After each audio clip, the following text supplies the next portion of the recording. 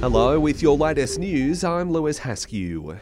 A child is missing after 4 people were rescued from floodwaters in the central west of New South Wales.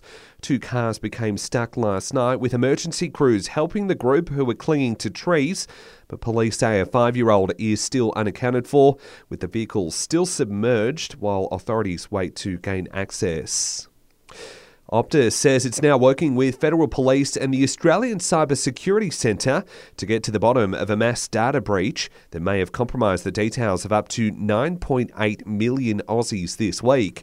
The telco's CEO, Kelly Bayer-Rosmarin, says the company will be in contact with those who've been impacted, but for now, her advice is to stay alert for signs of fraud. Just be vigilant. If they receive a notification that a password has been changed on one of their online services or their bank, and they have not initiated that, to assume that they need to report that and get on top of it straight away. The Territory's COVID situation continues to improve, with just 406 known cases currently considered active across the city. That's down from a peak of more than 7,800 back in July. Overseas, our foreign minister is calling on China to ramp up pressure on Moscow over the war in Ukraine. Penny Wong making the most of her visit to New York for the UN General Assembly. China is a great power. China is a P5 member. China has, like all of us, signed up to the UN Charter. We believe, as does every country, with the exception of Russia, that Russia is in breach of the UN Charter through its illegal invasion of Ukraine.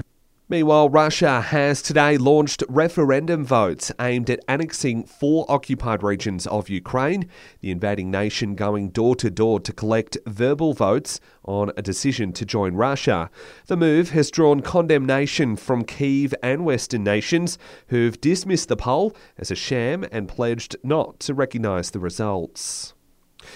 Back home, Australia's first batch of nuclear-powered submarines could arrive earlier via the United States. The revelations come as the Prime Minister today marks the 1-year anniversary of the AUKUS alliance with the United Kingdom and United States. Some of those whales stranded on Tasmania's west coast have had to be put down. It's been a tough end to the battle to save them. More than 200 will have to be buried in the coming days. And sports fans and families are set to fuel a bumper weekend of trade across the country.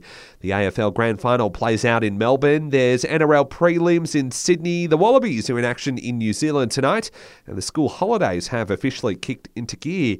Andrew McKellar from the Australian Chamber of Commerce and Industry here in Canberra says it's hard to say exactly how much cash will come through coffers nationwide, but it's expected to be a lot. We're very optimistic that we will see hundreds of millions of dollars coming back into the economy this weekend. I think it should be great for business and great for the community. And that's the latest in news. We'll have another update for you right here later today.